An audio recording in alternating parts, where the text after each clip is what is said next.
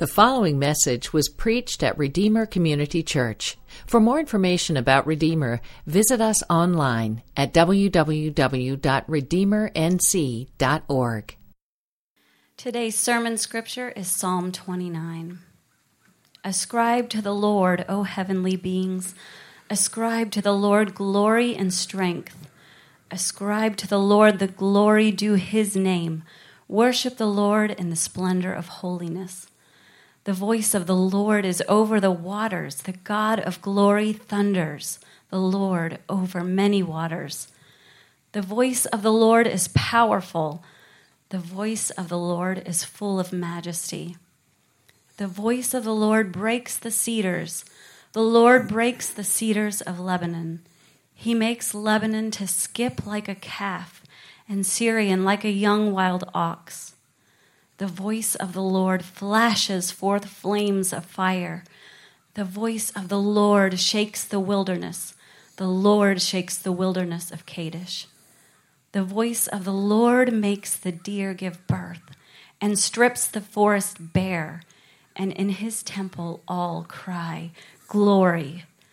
The Lord sits enthroned over the flood, and the Lord sits enthroned as king forever.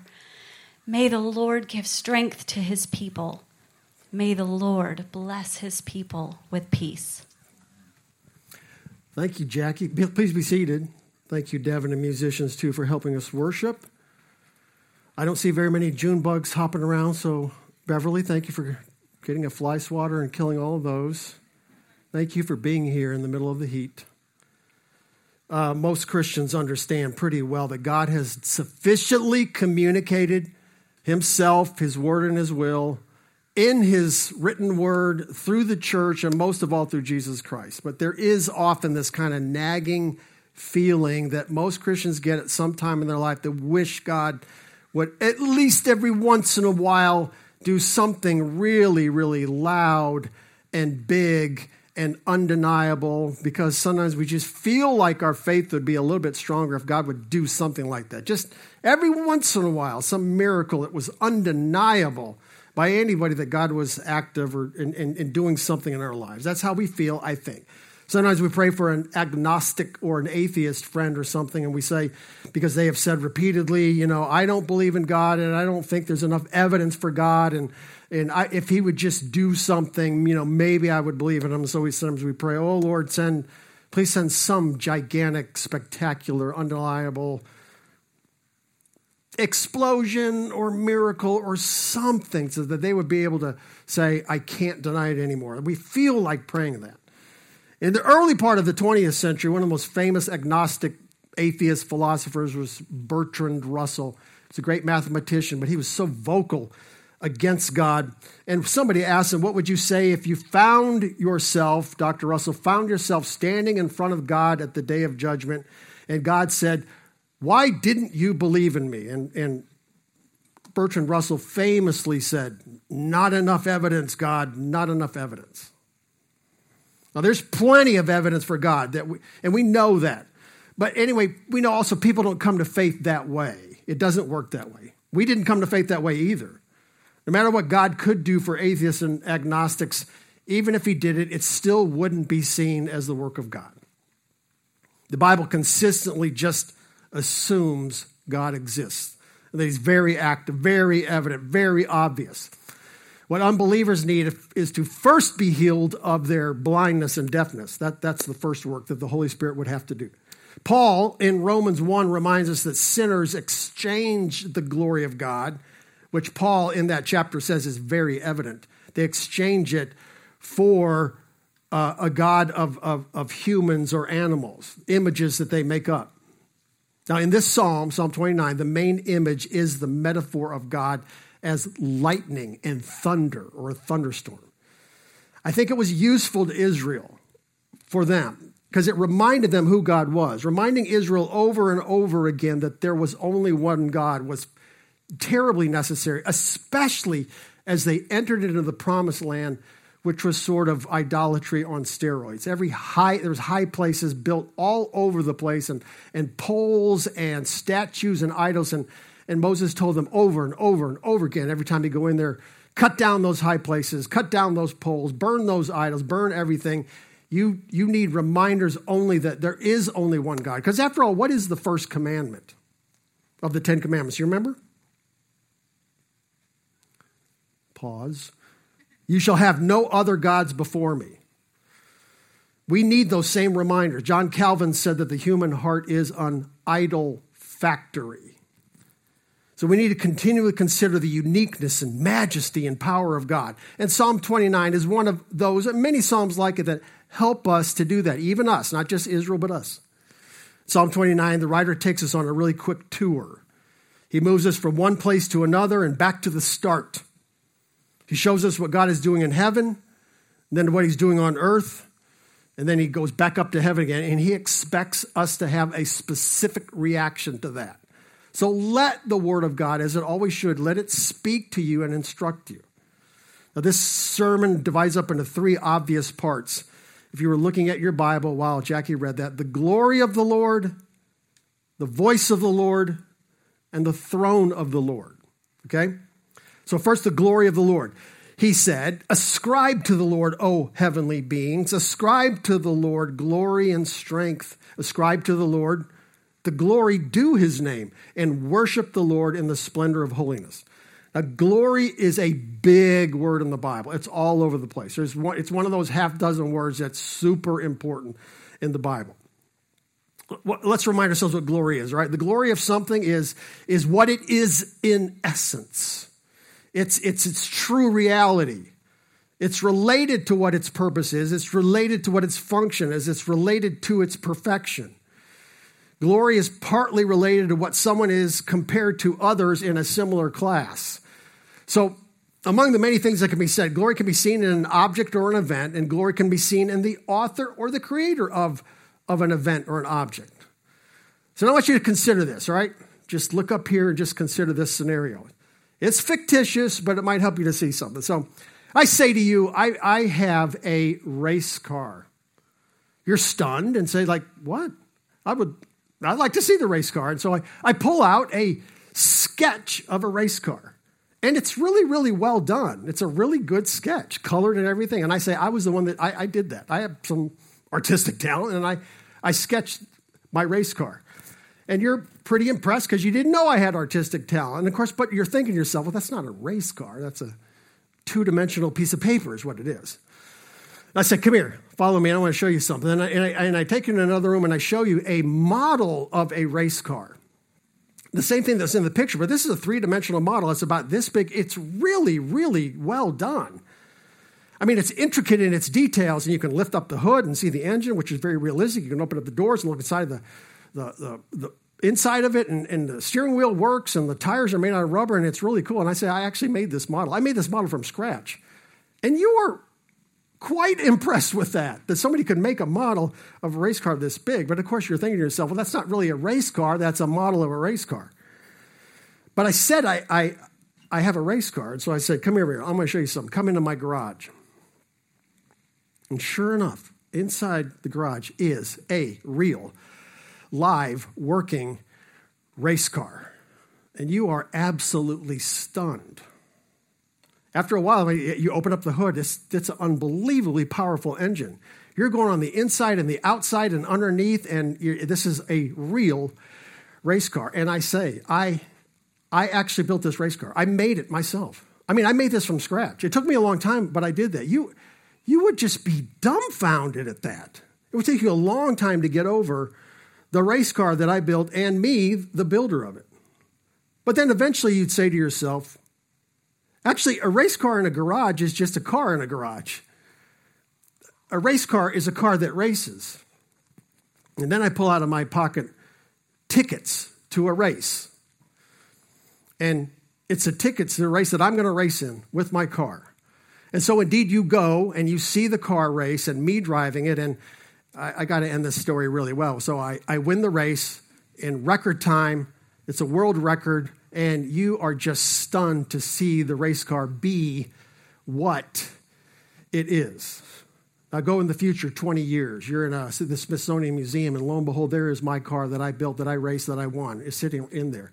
And you're looking at it, and you're thinking, like, that's the car. I was at the race. I saw that car. guy comes up to you and says, that car is really, really cool. What do you know about it? And he said, and you say, I saw this race car in its glory. Now, you don't bring up the sketch or the model or the car in the garage. You say, I saw the car in its glory. And not only that, I know the guy who built this. And so after admiring it, the focus of the attention would sort of shift from the car to the driver, the guy who created it, who built it, who won the race. I want you to just think about something about, in a way, what stage are you in your understanding of the glory of God? Let me just say this. You have tickets to the race, but you haven't seen that yet. That's coming. That'll be the full thing. I'm looking forward to that. But is the glory of God a sketch to you? Is it a model? Is the glory of God life-size? That's something we have to grow in. But notice that the glory moves from the object to the creator. Sometimes you see the glory of a person by how far they excel at something. At any sport in the Olympics, there's always the glory of the athlete. Now, if you wanted, what's the opposite of glory? I'm not exactly sure, but if I was to go into the Olympics, I would represent that well. Yes, I won a bronze medal in the 84 Olympics for synchronized swimming. Yes, but that's in the past. Let's not worry about that. No, I would just be it would be such a travesty for me to do anything that was going on in the Olympics. But when those people are superior and they really show the glory of the body and the glory of their expertise in it, that's sort of like the height of something that we're thinking of. Think about this. I want you to consider the following 4 scenarios. Let me give you another picture, okay? One more good picture here. Ready? 4 different scenarios. I accidentally throw a rock and it breaks a window of a man's house. The man forgives me and pays for the window himself. Scenario 2. I accidentally throw a rock. It breaks a window. And it hits his son, who's on the inside, hits his son on the head. The man forgives me, treats his son, he pays for the window. Scenario 3. I purposely throw a rock. It breaks a window. It hits his son, and it kills him. The man forgives me of everything. Scenario 4. I purposely throw a rock through the window, hit the man's son. It kills him. He forgives me, pays for my college, and lets me work in his company. Now, you cannot deny that the 4 men are forgiving. All 4 of them forgave. And they forgive what doesn't deserve to be forgiven. But which man deserves the greater glory?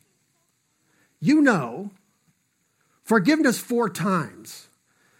But forgiveness is also glorified in the amount that is forgiven. I want you to think about this. You'll know from that illustration who deserves the greater glory of the 4 people.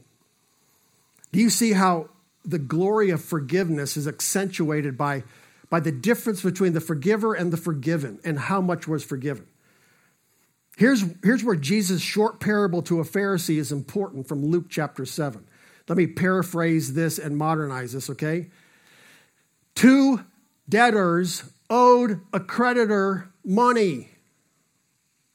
One owed $50, the other owed $50,000. This is Jesus' parable, modernized.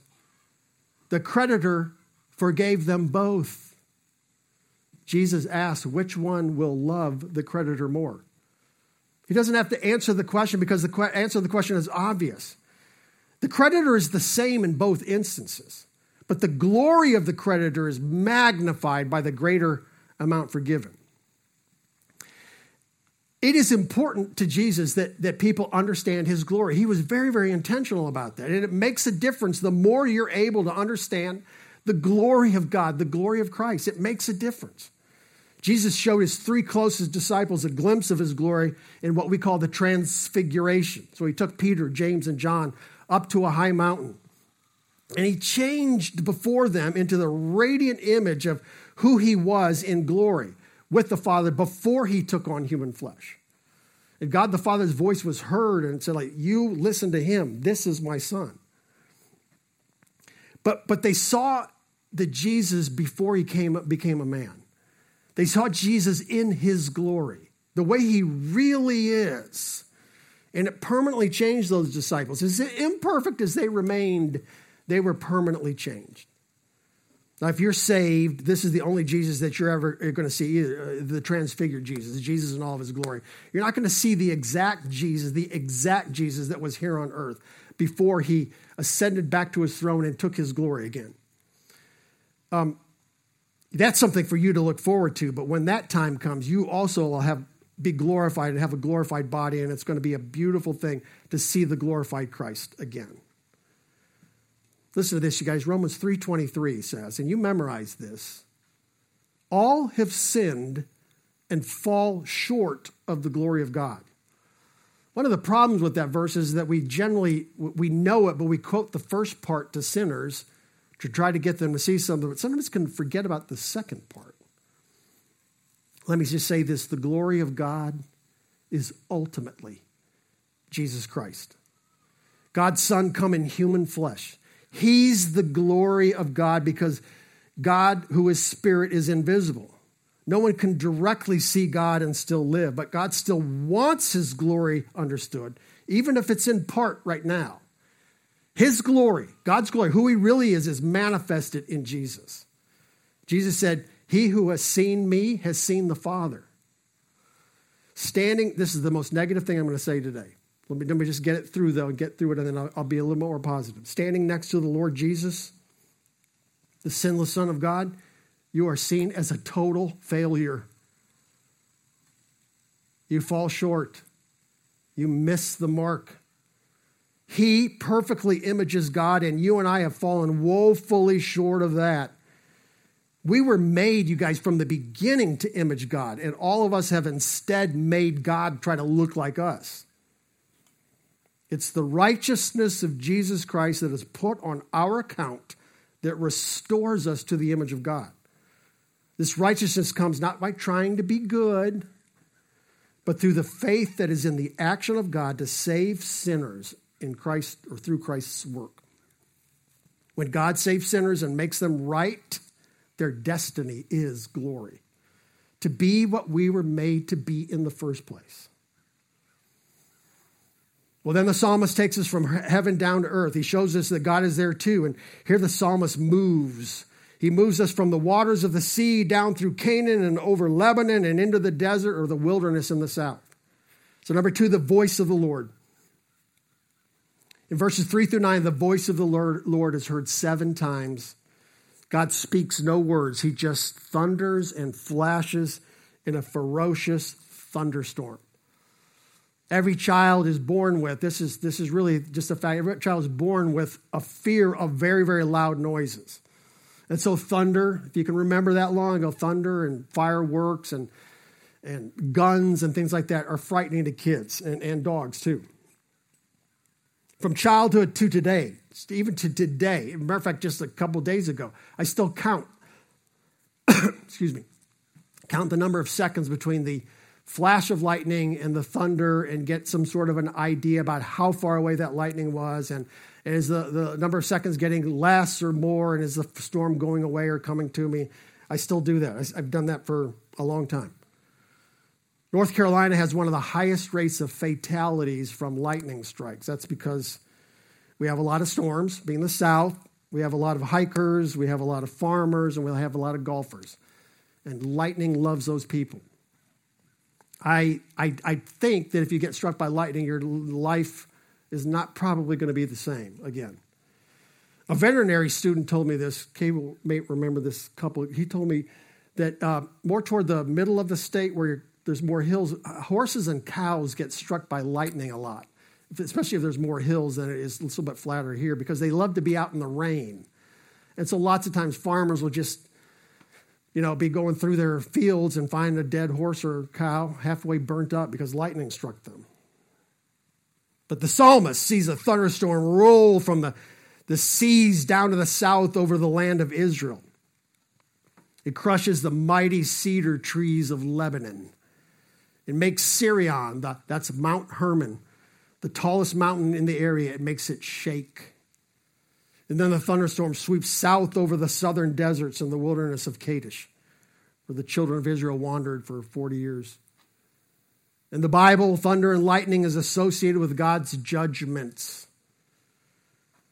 The book of Revelation, which is mostly about what's going on now, reports that in chapter 10, the Apostle John heard, and I quote, "the seven thunders speak." When he sees this vision and hears what the seven thunders say, he begins to write it down, and then he's told by an angel, don't write it down. Most of the judgments are recorded pretty well by John, and he writes them, the seal trumpet judgments and the trumpet judgments and so on, but he's told, don't write this down. And so we don't know what they are. The main thing to learn, though, is that God is actively judging the world now. He's not totally waiting for the end of time. God is actually actively judging now. Much of it is predicted and described in the book of Revelation, but some of it remains hidden. Now, you guys, the scientific explanation for thunderstorms is not that difficult. I can do it. I did it to 8th graders many, many years ago. Tom Miners can really, really do it well, I'm sure, our meteorologist. But we know that the world isn't really hearing that. It's not really understanding what the messages of God and the judgment of God is. The book of Revelation tells us that when the new heaven and earth comes, all of that's going to be gone away. The sea, the desert, all of that's going to be made brand new. But to tell that to an unbeliever, to tell that God is active, it just doesn't make sense to them. What concerns me, though, is not dangerous weather, but whether I'm hearing the voice of the Lord. So would you join in with me about that concern right now? Are you hearing the voice of the Lord? We know the world is not hearing the voice of God in the Bible, obviously. So it seems that God has to speak loudly to get people's attention. Right? When I was coaching soccer, if a drill was just going into total chaos, I would blow my whistle loud. And if I did that, I didn't re-explain things. Everybody got on the line and we started doing sprints, right? When we were in elementary school, I mean, I don't know, maybe they probably still don't do this. It's probably cruel and unusual punishment. But the teacher would flash the lights off in the classroom, and then everybody look around to get our attention because things were not going right. At least on television, when the courtroom is utter chaos, the judge brings out his gavel and everybody stops and gives him his attention. Now, I wonder, what does God have to do to get my attention? He's speaking. Am I listening? I think that's a good question. I think you ought to answer that question. Are you listening to the Lord? Am I not hearing God very well because I just don't like what God is saying? Is that possible? Is it because I have filled my ears with other voices? Or am I just lazy? The voice of the Lord is speaking. I want to hear that. Lastly, the throne of the Lord. Verse 10 says, the Lord sits enthroned over the flood. The Lord sits enthroned as king forever. May the Lord give strength to his people. May the Lord bless his people with peace. The throne of the Lord. In 739, the Lord gave Isaiah a vision. Boy, did that change his life. He said, I saw the Lord sitting on a throne, high and lifted up. The train of his robe filled the temple. The angels surrounding God were saying, holy, holy, holy is the Lord of hosts. The earth is filled with his glory. And Isaiah cried out, woe, woe is me, for I'm lost. I'm a man of unclean lips, and I live among the people of unclean lips. That's what happens when you see a king on a throne. What if I told you that I wanted you to meet someone, didn't tell you one single thing about it, and I brought you up to this palace surrounded by guards and soldiers, and I walked you inside, and I walked you to a door, and I opened up the door, and there was a king on a throne. A king on a throne. I want you to meet the king. How would you feel? What questions are you going to start to ask yourself? Am I dressed correctly? Look at how I am. By the way, seriously, look at how I'm dressed right now. This is awful. That doesn't seem right for a king. How do I address the king properly? Am I supposed to bow, genuflect, get on my knees? I don't know what to do. I've never been around a king before. Does he even care to meet me? Of course not. Do I need a gift? By the way, speaking of a gift, what do you get a king? Doesn't a king have everything? What could you possibly give a king? That's a good question. And we might say to ourselves, I'm coming empty-handed. This is going to be the worst possible situation, except that Psalm 29 might suggest glory. That's what you give a king enthroned above. Give him glory and strength. Ascribe to him the glory due his name. Our mandate is to give. We're to give God the glory that he deserves. So, use your voice. Speak to the glory of God. When you are busy glorifying something else, and if you just be honest, you're doing that a lot about other things, you brag about those things. That's what we ought to do as Christians. We ought to be bragging about God and the Lord Jesus Christ. We should be that's glorifying. Say to yourself and to other people true things about God. The only words actually uttered in this psalm are not from God. They're from the worshipers in the temple. The only words spoken in Psalm 29 are people saying, glory. This unusual psalm gives us one more motive for giving glory to God. God gives something too. Verse 11, he gives strength and he gives peace. If it were not enough that God should just be glorified for just being who he is, eternal, infinite, all-powerful, creator of heaven where he sits, but also creator of oceans and mountains and forests and deserts, he should be glorified because he gives. He's a giving God. He's gracious. He gave his one and only son for us. Specifically, God gives what you need so badly right now. I really am convinced of this. Right now, these days, strength and peace. Those are two things that you feel are in short supply in your life. Okay, 3 things I want you to do. Here's what you're going to do this week. Number 1, be consumed with the glory of God. Be consumed with the glory of God. The first question in the Westminster Catechism is, what's the chief end of man? Presbyterians, what's the answer? To glorify God and enjoy him forever. Make sure that's not a cliche. Don't become complacent about that. Be obsessive about considering how every activity should be done for or leveraged for the glory of God. We're told here to worship the Lord. Worship comes from the words worthship. Like it or not, we worship what we give great worth to. God is the most worthy person in the universe. He's worth our worship. Ascribing glory to God is just as powerful also without words as with them. That is the way we live our lives ascribes glory to God. Seeing the glory of God in our lives is as important as speaking the glory of God. So then how are we going to live? By the way, this is why your neighbor who thinks you're a nice person, I'm sure, but doesn't see the glory of God. That's your fault. That's on you. It's on me. Right? So young people, when you play basketball or soccer, God is worthy of your best effort. When you teach or care for children, God is worthy of your best effort. When you take classes, God is worthy of your best effort. I said all that for the young people and the teachers as we start school. Remember that for all of us. When you work, whatever you do, God is worth your best effort. And when you sing and pray and serve, God is worthy of your best effort. By the way, if coming together to worship God is for his glory, then it's worth to be here on time. Which, by the way, the service starts at 9:30. Not at 9:35. If it's worth you doing it, it is worth doing it for the glory of God. Number 2, Be a better hearer. Be a better hearer. Practice listening to God. Study your Bible more. Take more classes from Southwick Bible Institute. Limit social media. Sort of just be more quiet. The heavens declare the glory of God, so pay attention.